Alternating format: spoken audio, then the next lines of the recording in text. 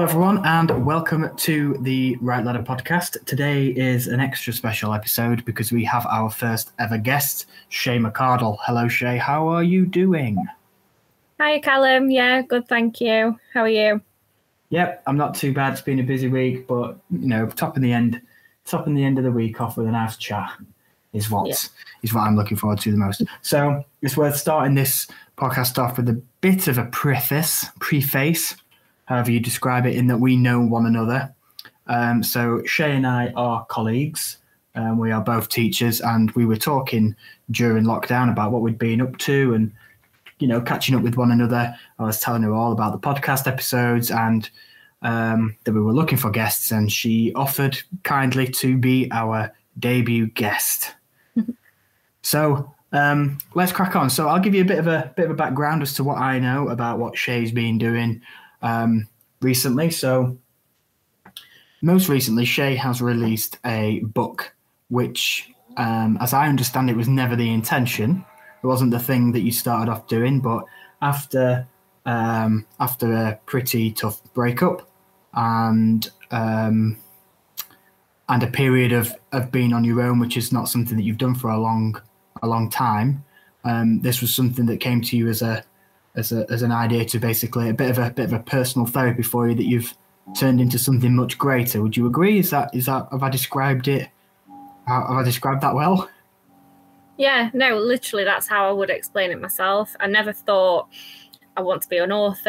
I never thought I want to be a best-selling writer. Yeah. It was just more doing journaling for me was something that when I started seemed a little bit silly and a little bit, is this normal? Is this what other people do? But I just kind of, I was trying to do was whatever I could in terms of improving my mental health, from starting to cook, starting to read, just little things that I'd not been doing, not been taking care of myself. And then journaling became part of that. And I just thought, this is really useful. This is really therapeutic. And eventually, like you say, Callum, that my goal, it became a goal almost. So start at the very beginning then. So tell us, not all the details, but, just tell us what happened in order for you to start journaling, let's say, if that was the thing that turned your thoughts into a book. Like, what was start from the beginning?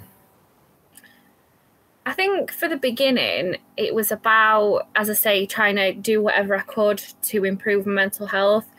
Was really struggling, whether, that was feeling down, feeling anxious. I think the turning point for me was when I started to buy what's known as self-help, self-development books. Yeah. Something that I'd never really looked into. It had never really interested me. I remember buying Fern Cotton's Happy book and trying to read that in Cuba a couple of years back. That was when I was in my last relationship, and just thought, what on earth is this? Like, could not get into it at all. Yeah, just thought, what a load of rubbish, really. But I think something's changed within me that's allowed me to, relate, appreciate those kind of books. So I think reading books like that, it allowed me to feel quite inspired by people that were sharing their thoughts and their feelings and their experiences. So I started to journal, and it didn't make much sense. It was just kind of, things that you've got in your head and things that you want to get off your chest, in this case from your head to paper. So that's what I started to do. And if you look back now, you'd think that makes no sense, Shea. But as time went on and what went from normal life, busy life, to lockdown, I thought I'll turn my focus onto at first I thought writing a book, but probably not releasing it, but just doing it for my own kind of achievement of, I did write a book during lockdown. But then something changed, just something I thought, well, there could be people out there that actually really need to read this. And how many people do you know who go through breakups? It's not an uncommon thing, is it? You know, it gets brought up in conversation. So-and-so was split up, so-and-so's now single. So that was kind of the reason that was how and why I got into it, really, and why my perspective changed and why I thought, you know, I could put this into a book, not just words, random messages that make no sense. Yeah, well, that's my next question, really, is like, your journal is a very, very personal thing. You know, it's for nobody else. It's for you to write things down, get it off your chest, get it out of your head, and make sense of it in a slightly different way. So how did you turn that very personal document into something that you were willing to share? Like, what happened? What was the process from turning it from this very personal journal into something that was shaped in a slightly different way, shall I say? And I think that's how I would say it. I think I started to change the style of my writing and started to, for example, use the pronoun you and start to direct it at a reader. And like I say, not really at that point willing to share it, but I just thought that was helping me. And I was enjoying that, being like, you will, you can, that kind of thing. Yeah. But then, like I say, just that just kind of built up, and then I started to tell people, like my closest friends and family, I think I'm going to write a book. You know, just like randomly dropping that into conversation. Yeah. And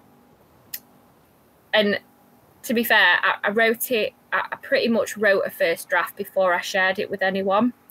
Yeah. Because I didn't want it to be like, I'm going to write a book, and people just are thinking, you know, why? What's that about? I pretty much wrote the first draft and then read it to like a couple of my best friends, my mum, for example.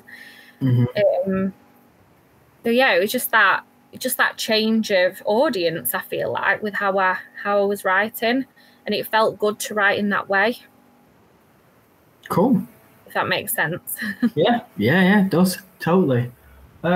So give us more details about it then. So you've taken your personal thoughts, you have written it and redirected it to a slightly different audience, like I said, so someone else can take it in, shall we say, relate it to themselves, maybe some, you know.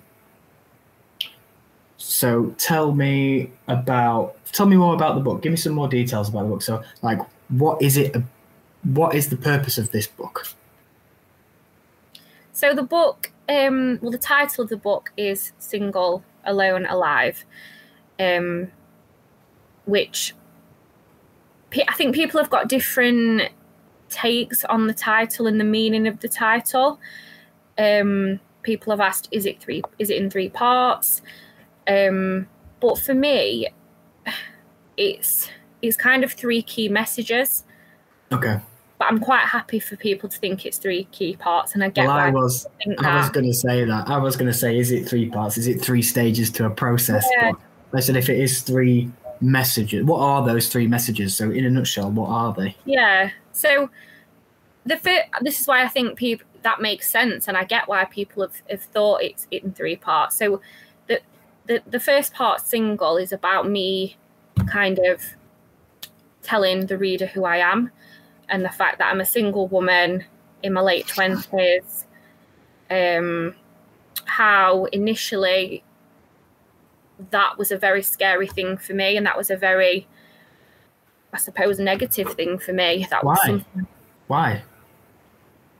Well, I know we've spoken about this before, Callum, but when I put it into perspective, I had never been a single adult.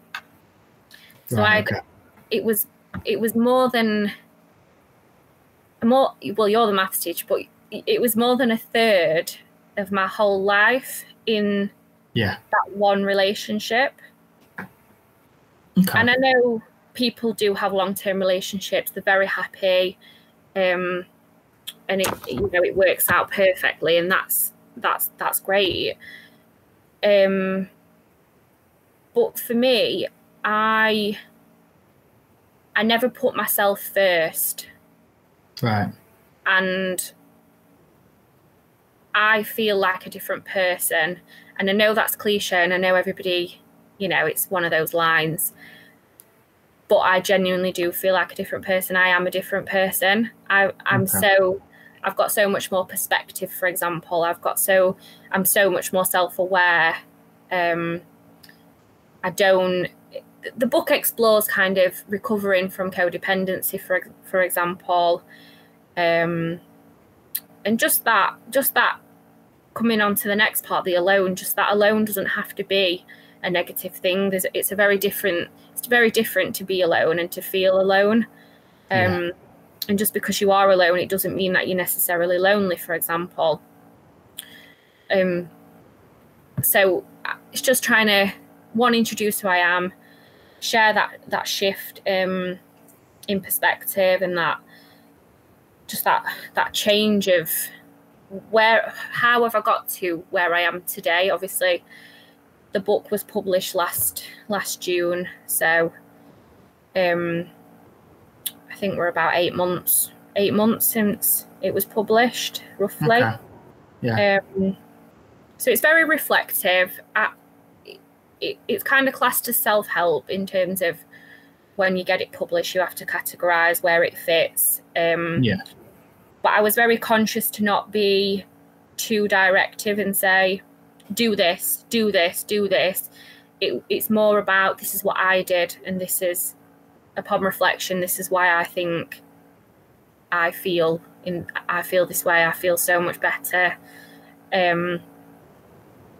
Essentially that journey from the most heartbroken feeling ever to I'm okay, and I will be okay. And then the alive, that is the alive. I've done it all in one, really. That is the alive part, that difference, and that growth in just self-confidence and self-assurance and doing things for myself. And what I've really loved, some of the best feedback I've had, is when people in relationships, they've messaged me on Instagram, for example, and they've said, do you know what, Shea, I'm not single, but your book has given me the confidence to do this. Oh, that's great. And I'm like, brill. Yeah. I think I want to add to this a little bit in a sense that, from my perspective, and, correct me if I'm wrong, is, after you'd come out of this relationship, you were very much like, drop of a hat, your entire life's changed from being in this, like you said, a codependent position where you did more for the other party, maybe did a lot less for yourself, kind of thing, and then that's changed overnight, and you are sort of, in your latter 20s, let's say. I was the polar opposite in that I spent the majority of my early 20s on my own and not in relationships. So I think what I'm trying to say, I was the other way. So it was only 5. I best get this right, haven't I? It was only like 5 years ago that I got into a long-term serious relationship, and it was very hard for me to make that transition. So I think there's a lot there in terms of, a lot of people compare themselves to others in many aspects, but I mean, especially within this context, I was comparing myself growing up in my 20s, like, why am I on my own? Why? Is there something wrong with me? Yeah, absolutely. No, that definitely happened. And I was doing that comparison, and you were arguably the people that I was comparing myself to. And then that, it switched the other way. For you, it's the other way around, and that you've come out of it and you're like, what's wrong with me? I shouldn't be in this. I think we've both fell into the trap of expectations or cultural expectations of being in a relationship, doing this, doing that, and it does create this unnecessary tension. Yeah. And I think this, just these two examples, your example and the context of your book, and my sort of just brief overview of my 20s, is a perfect example of not comparing yourselves to other people, and that your journey is very much your journey, and looking at it from that perspective as opposed to comparing it to everybody else's perspectives. And your book is a testament, and hopefully that message comes through in that people, well, like you've just said, whether they are single or not, take something away from it and start maybe just changing their perspective on what's expected of them. Just see what I mean? Just see what I'm trying to get at? I think 100%. I feel as well, like linking to what you were saying, Callum, about these societal norms and expectations. It's actually called the narrative. So it's been coined, that kind of idea, that ideology, if you like, that's been coined as the narrative. And it's the idea that you grow up to get a boyfriend or girlfriend, get a house, get married, whatever order works for you. As long as you do all these things like this checklist, have babies, yay, you're happy, you've done it. But obviously that's not always the case. So no. And I think that's really interesting that you say it the other way around, but it does come back to that common theme of, what's gone wrong for me? Am I good enough? They're doing that. Why am I not doing that? And I think for me, it almost makes me go the other way. And I kind of, because of how much I've kind of looked into this perspective and just like reading and the research behind it, it makes me now spot things that I wouldn't have otherwise spotted. Okay. So for example, if you ask someone a question, what are you doing this weekend? That kind of thing. Yeah. I'm noticing such as like people's language choices, like, we are doing this. I love it.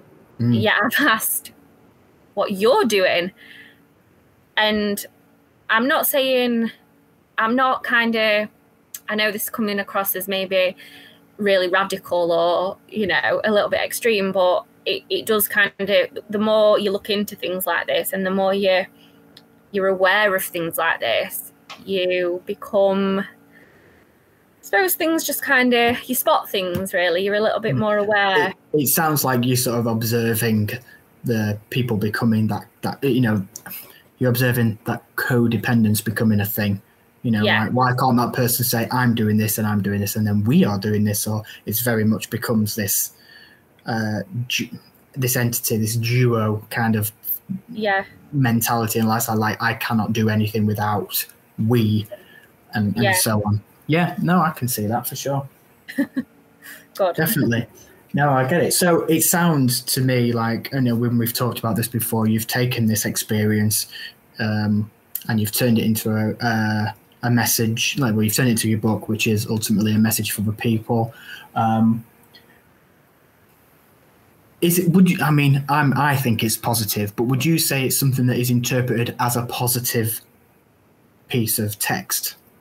Is it a positive book, would you say? Oh yeah, I feel like there's absolutely no question, doubt in my mind that it's positive. Mm-hmm. There's moments in the book that people have fed back that's made them cry, for example, because they know me personally. They might have known me at that point. But the message is very positive. The message is, you can do this. This is almost like a lot of feedback's been around, you've made me see the positives of a breakup, which really wasn't my intention. Mm-hmm. It's not a book about, yay, you've broke up now. It's not That's not the message. The message It's not is, the Hollywood movies, is it? Like, no, it's not. That's not the message. But people are obviously taking that away because they're getting little snippets of advice. For example, as much as I don't want it to be like, you must do this, you've got to ensure you do this, I think people are taking things away.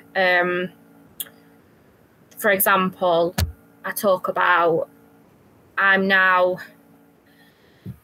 feel like my friendships in my life, I'm really close to my friends again, because that became a bit of a distant and a bit of a negative, because I was revolving my life, my plans around being in a couple. That was my ultimate priority. So I talk about how now I'm, before lockdown, really spend so much time with my friend Jess, one of my best friends,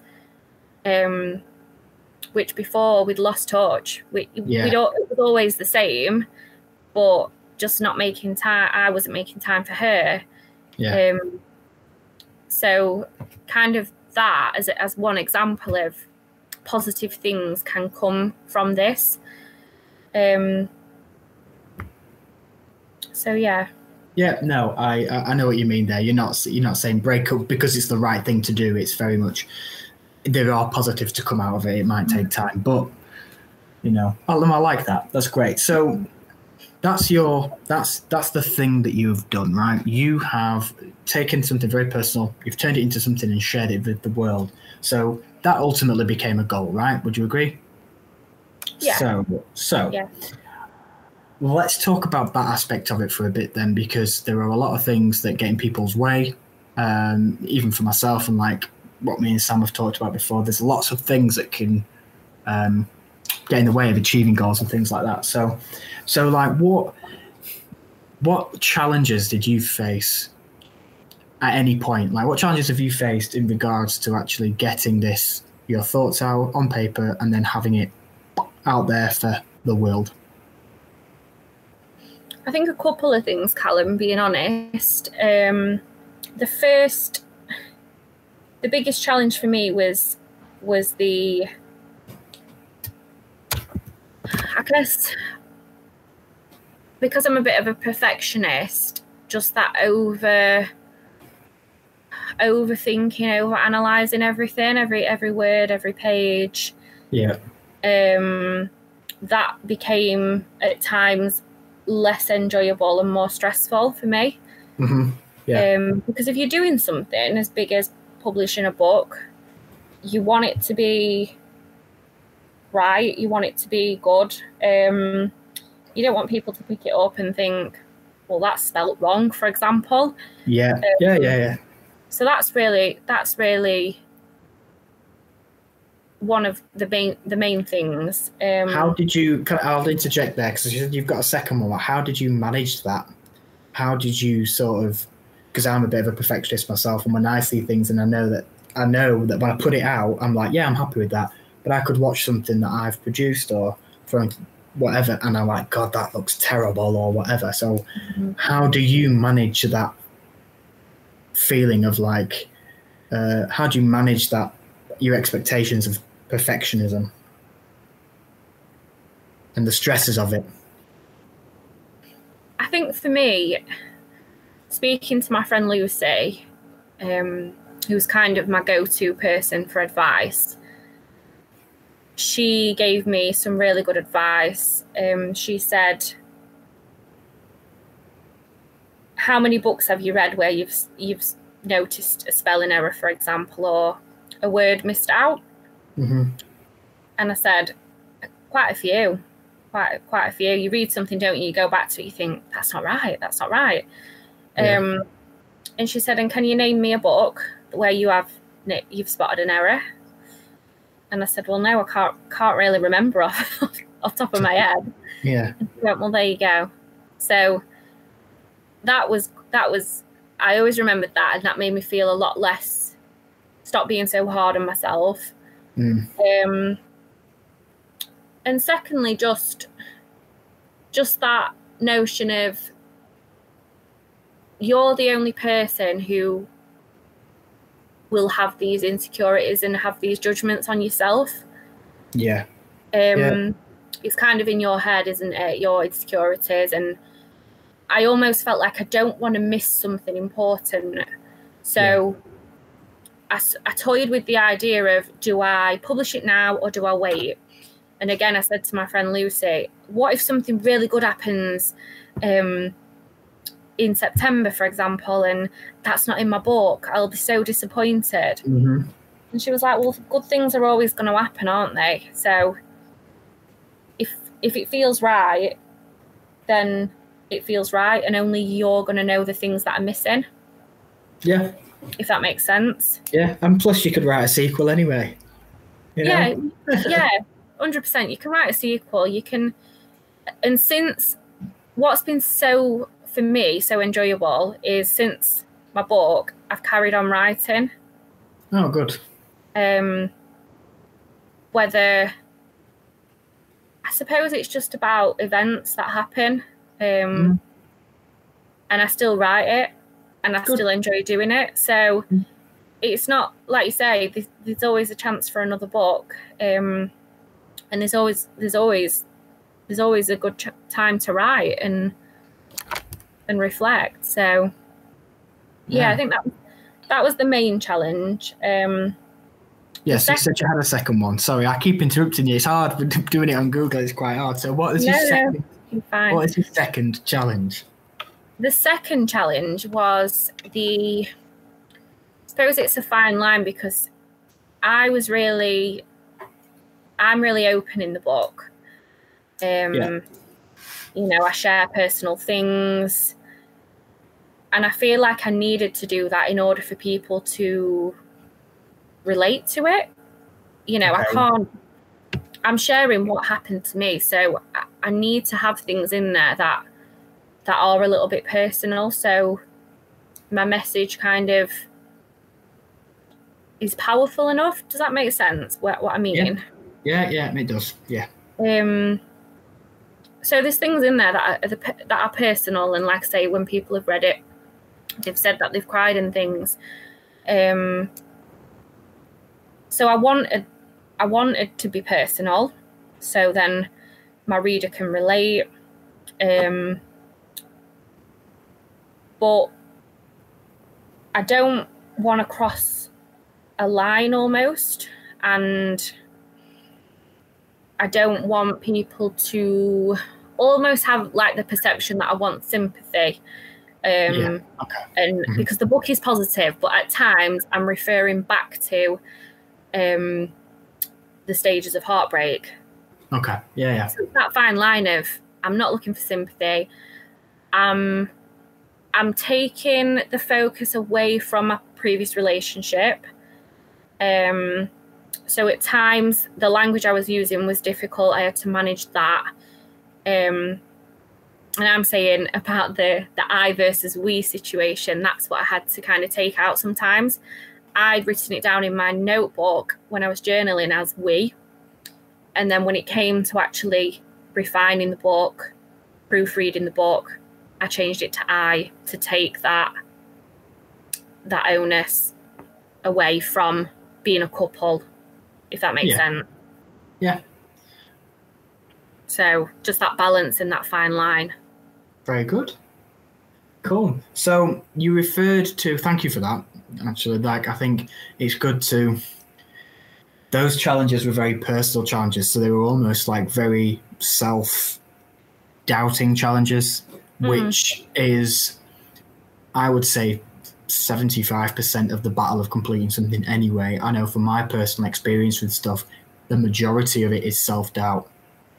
Whether it be what people are going to think of me because of my work, or whether it be, you know, the work is good enough in order for people to then say, I want to work with this individual.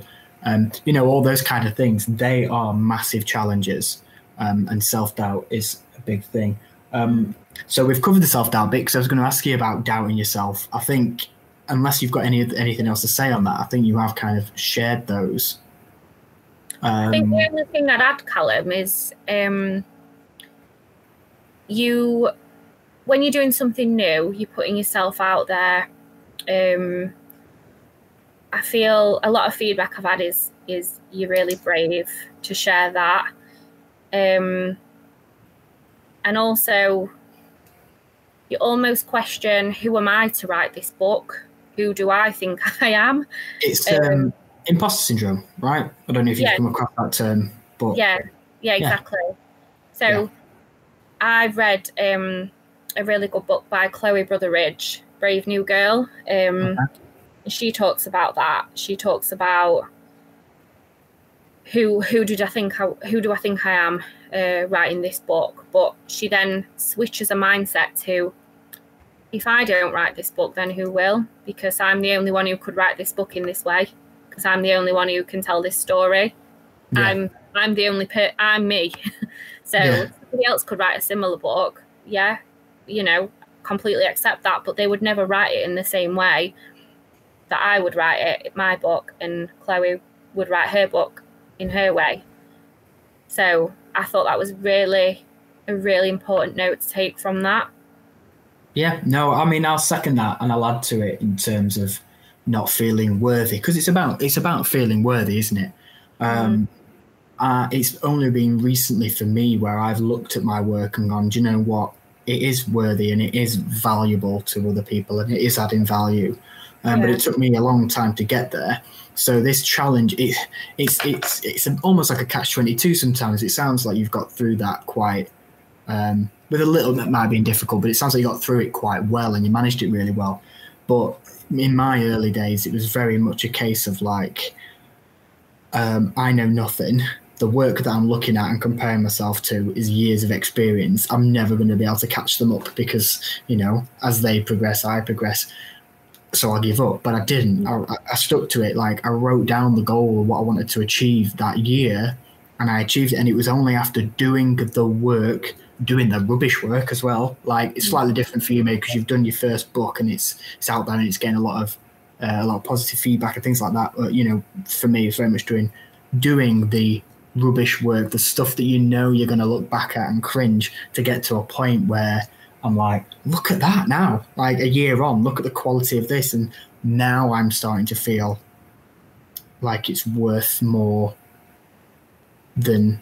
Yeah. I don't think anyone's going to, judge it, because there's nothing to necessarily judge unless you were being critical of it, which if someone's going to be critical of it, that's fine. But it's taken me I've had to push through it and do the bad work to see the value that has ultimately brought forward. So I would say, just do it anyway, isn't it? Sam mentioned it in an episode, like, feel the fear and do it anyway. Embrace the fear, just do it.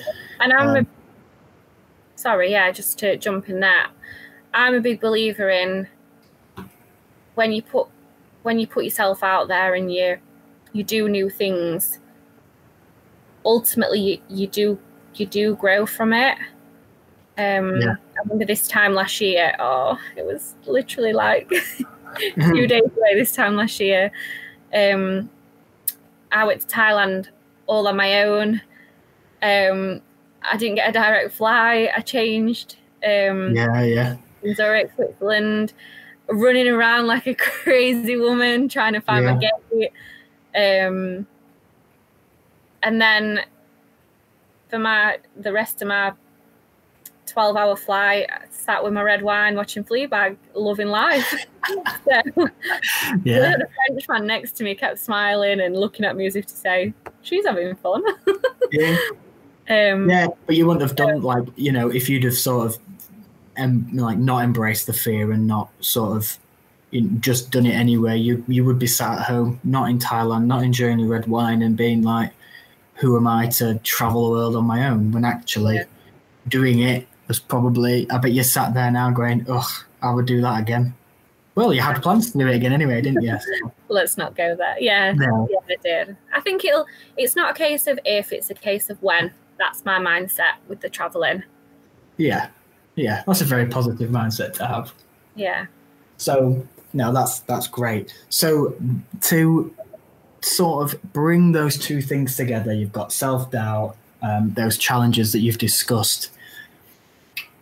How did it feel then, ultimately, to put your story out into the world? Like, you've opened yourself up to judgments, and like you've said, there's very personal things in there that you're trying to manage the line of. But how do you feel now on a day-to-day basis, knowing that you could wake up tomorrow morning and someone could be just absolutely slamming your work and critiquing you? And obviously the polar opposite of that is praising it, which you seem, you're getting a lot of. But how do you feel about exposing yourself to the world? To be honest, Callum, I don't really think about it.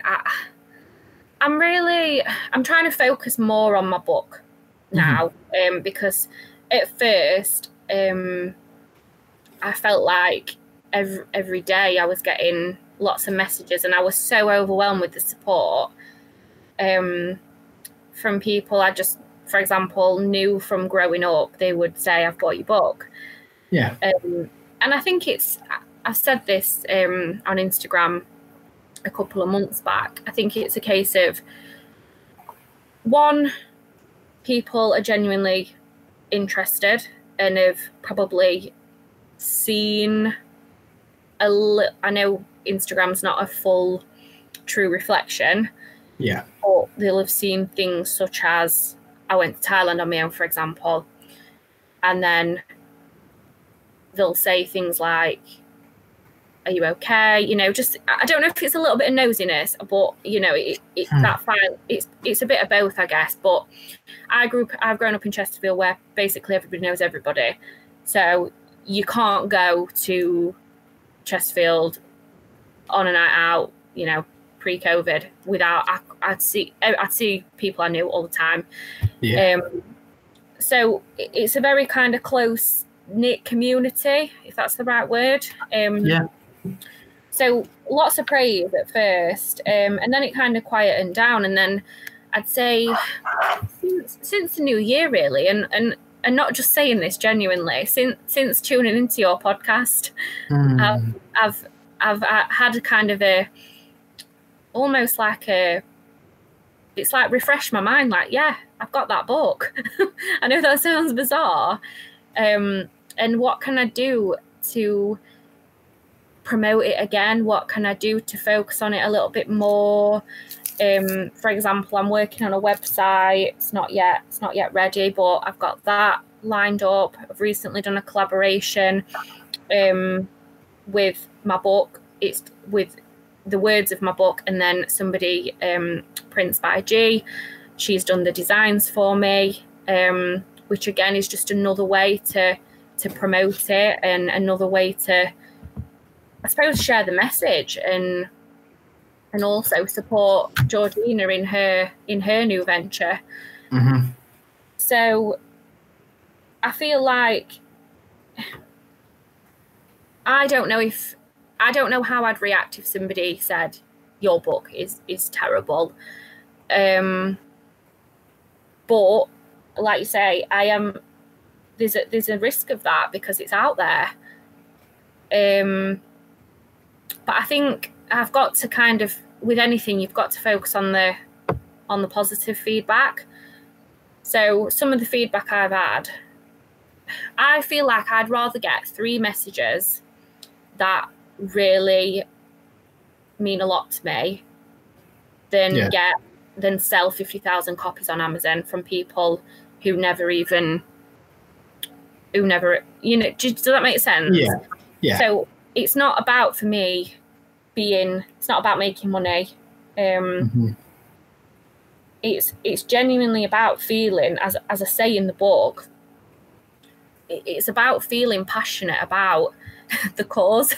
I know there's not really a cause, but the cause is people that are struggling as a result of their breakup, and the book is dedicated to those readers. Yeah. So when I get feedback that says it was basically your book was released when I'd just left my husband after 17 years. And the reader they bought it, but they said they couldn't bring themselves to read it, which is understandable. But Reddit let me know and said, wish I'd read that sooner. That's so positive. That's so uplifting. Messages like that. If I'm going to get a message saying your book's rubbish. Yeah, at least you've got that one. Yeah. Yeah, exactly. And I save all my feedback. I thank everyone who does drop me a message. Because that for me, just little, thank you. This is what it meant to me. Single or not, I'm really genuinely so pleased and so grateful. But as I say, I'm yet to face any overt criticism. Whether people are slagging me off behind my back, I don't know. Who cares? No. That's a great mentality to have.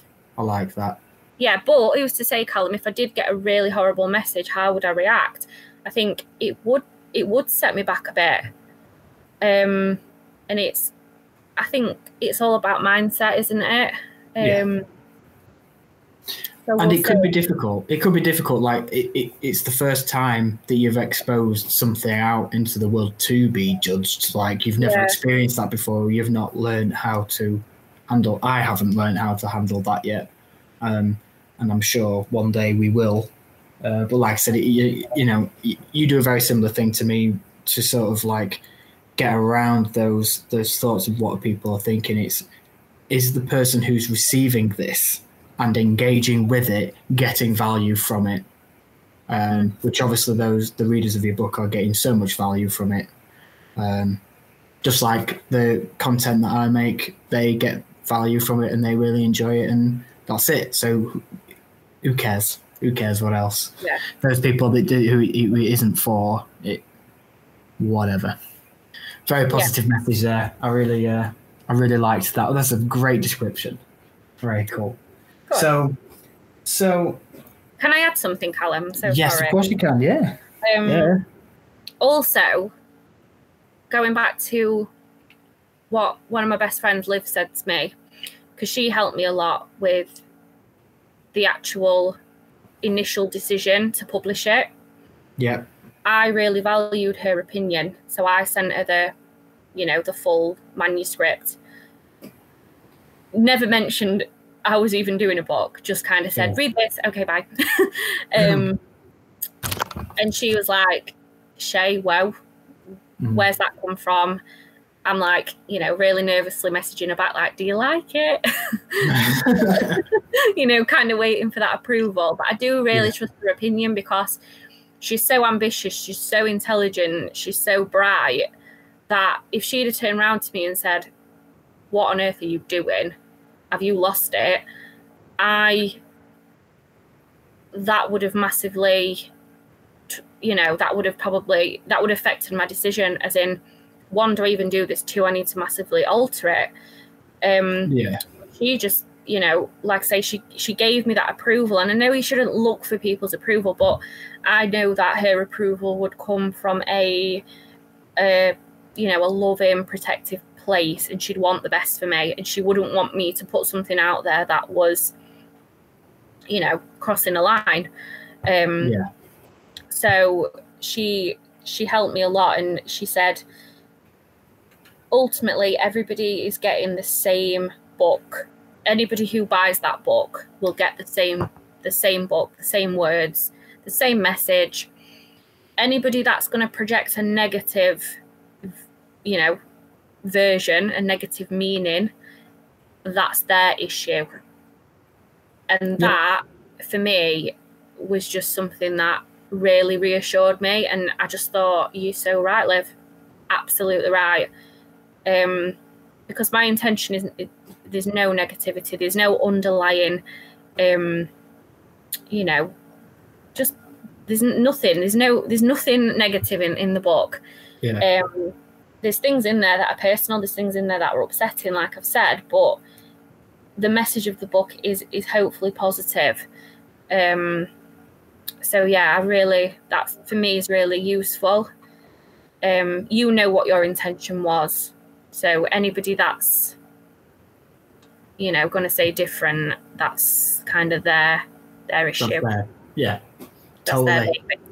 Well, perfectly good is not the right way to say it. One excellent piece of advice. I love that. That's going to get quoted and chucked out there for everybody. It's wonderful bit of advice. So that again is probably one more and an extra push to get it published, right? So it was kind of like with that advice, that confidence in it, in yourself, and what you'd made. How did you go about getting it published then? So I suppose this is for maybe listeners who there are certain things within certain fields where it can be really tricky to get to a particular place, like publishing a book.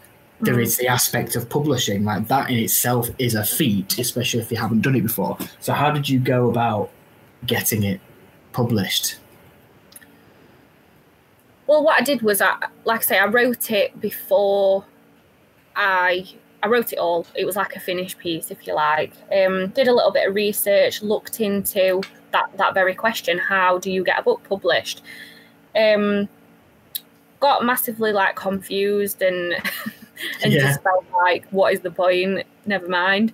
But then I came across self-publishing and the kind of the pros and cons of it. And the main con is that obviously you're likely to not make as much money because they take more of a cut, you know, things like that. You're not having access to a proofreader, you're not having access to an editor, things like that. Things that to me, they didn't matter to me. That wasn't my goal. Yeah. The plus side is, you know, you do it all yourself, and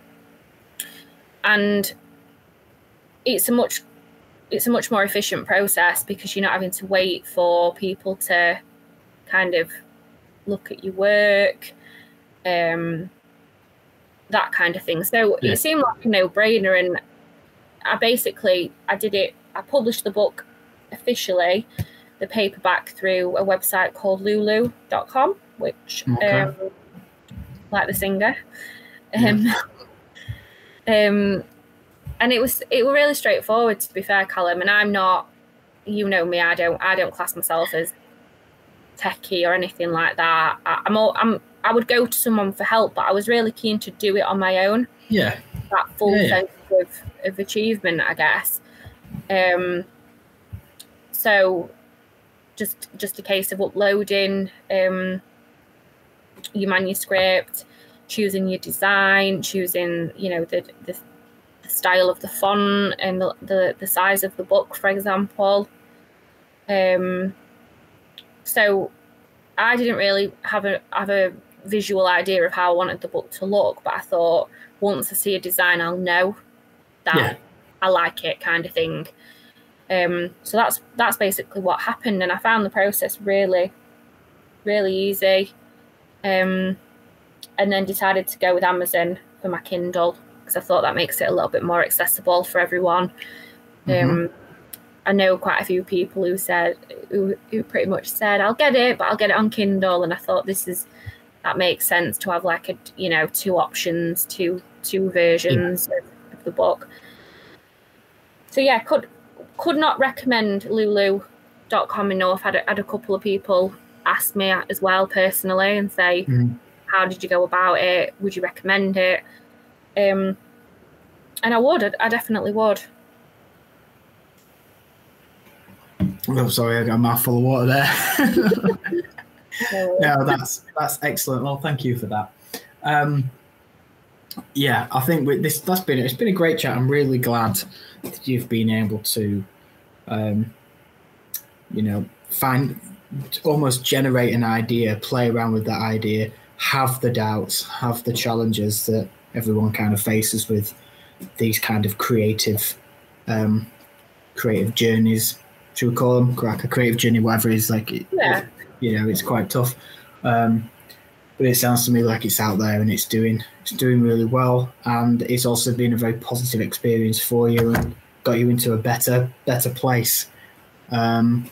So I think it's probably time then to ask you for your hints and tips, like your advice on the following things. So I'll ask you one at a time, and we'll go from there. Let's see how it goes. So, Shea, you got any hints and tips?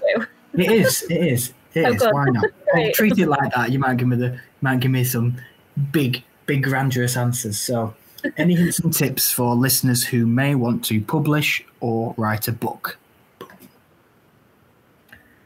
I think the main thing is just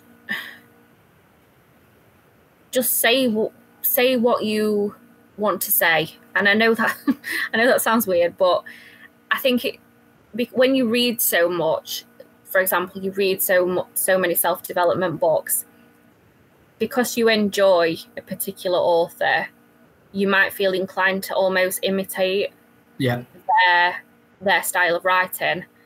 But the thing for me is, and I'm not claiming to be an expert, that's not what I'm doing, I feel like the reason my book works is because I've been true to myself and I've still kept that little bit of personality. There's a lot of lines in the book that are in italics, and that's me saying something a little bit daft and a little bit cheesy, which, as you know, it's exactly what I do. So that was important for me, that I wasn't, as much as I had read so many books, for example, Vex King, Fern Cotton, love Fern Cotton, Jen Sincero, a number of really good authors that are writing in that kind of self-development genre. But I wanted to stay true to myself and my own kind of personality and get through the fact that I like wine and I like sweets more than chocolate. Things that people know about me that would say, yeah, that's Shea. That is Shea. Yeah. And I'm talking about my dad, and everybody knows my dad's like, my dad's like my number one.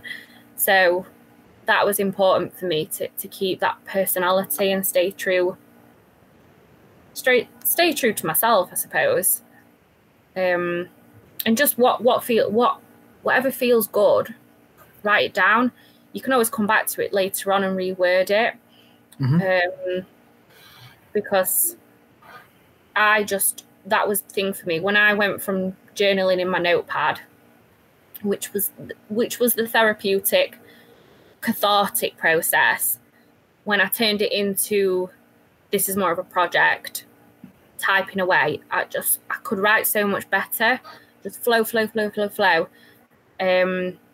So yeah, just write down whatever comes to your mind, and then you can refine it at a later date, get people's opinions on, does this sound better, things like that.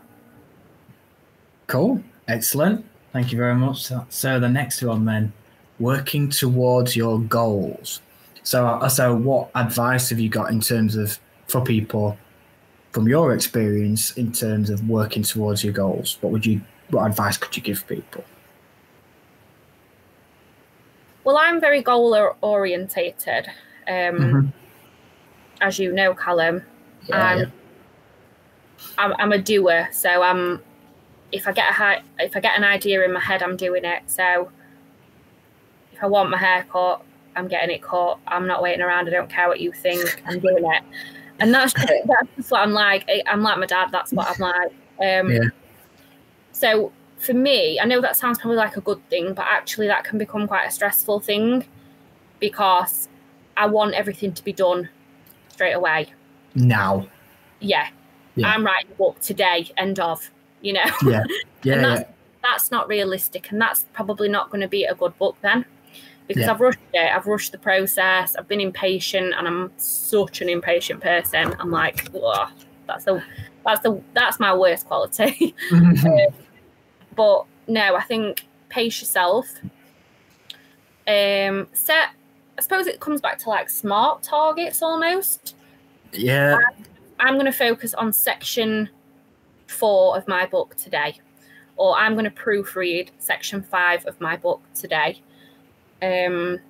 Because if not, I think you can get very, very... I remember sitting and writing. 1 minute it'd be 5 p.m, the next minute it'd be 11 p.m, and I'd not moved. Yeah. So, you know, I wanted to do it there and then. Once I kind of got the idea and I got that support, it felt like it needed to be done and it needed to be published ASAP. If not, it was a failure. Whereas that in reality, that's not true. So I think just kind of chunking your workload, and then in terms of working towards that goal, when it feels finished, believe it's finished and have the faith. Because, like I said earlier, I felt really kind of just apprehensive. What if this happens and I've not got that in my book? Then my book's going to be so much worse. Which again, you know, is not true. It's all in your head. When it feels finished, it's finished. Would be my advice. When you get that feeling. Yeah. Good. Now that is lovely sound advice. And actually, there's things that I could take away from that as well. Very recently, I've been sort of trying to do too much.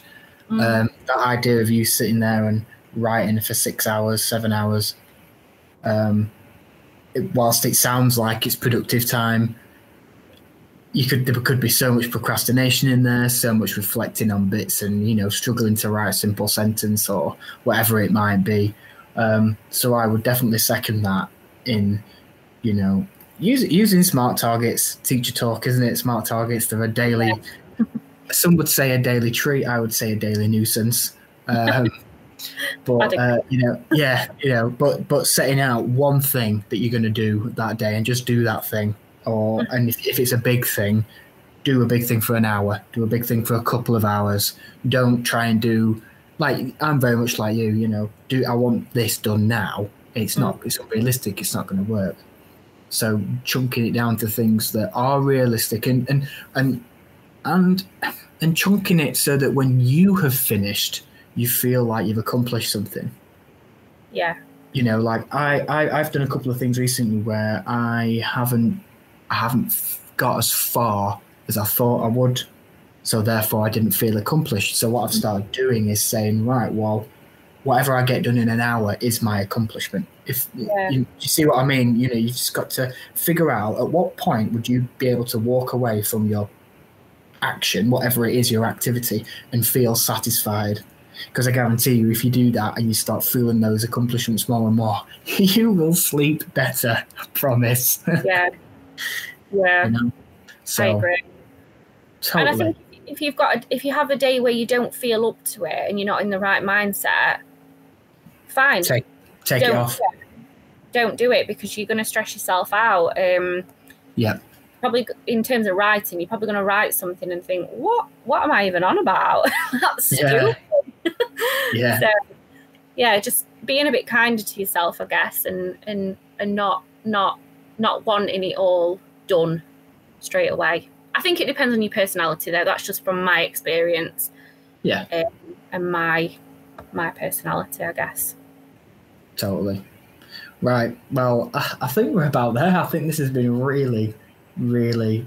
I've really enjoyed this conversation. It's been very motivating for this evening. So thank you very much. Is there anything you want to add before we just want to open the floor to you? Is there anything that you want to add before we sort of call it a night? I think I want to add just about my book's goal, linking to who it's for. Yeah. I gave a proportion of my proceedings. Is that the right word? Probably should know this. Yeah. Do you mean like the income that you've made from it? Yeah. The money that you've made from it? Right. Yeah. To a charity, Sheffield based, so Flourish, to kind of give them a little bit of airtime and just say I wasn't when I published the book, I was before I published, I thought I'm going to do something for charity. As I say, I'm not doing it to make loads of money. I want it to be more of a humanitarian goal kind of thing. So I didn't want to make a rash decision. I did a little bit of research, had a look into it, and then found Flourish, as I say, local, Sheffield based. And what I really liked about Flourish was on their website, they focus a lot on people sharing their stories. It's a mental health charity, right? Yeah, mental health charity, yeah. Cool. And I just thought that was so powerful and so, well linked to my book, because that's basically what I'm doing. Yeah. So that for me just felt like the right charity to go with. Excellent. Yeah, and they were really, they gave me a thank you, and it felt so much more personal almost than just giving money to a huge charity. And I'm not kind of, talking badly about any charity, but it's the fact that until I did my research, I'd never heard of Flourish. Whereas there's so many charities we've all heard of, and they come up on massive ITV programs and whatever it may be. Whereas Flourish, I'd never heard of it. So I feel like the money going there will have a much bigger impact.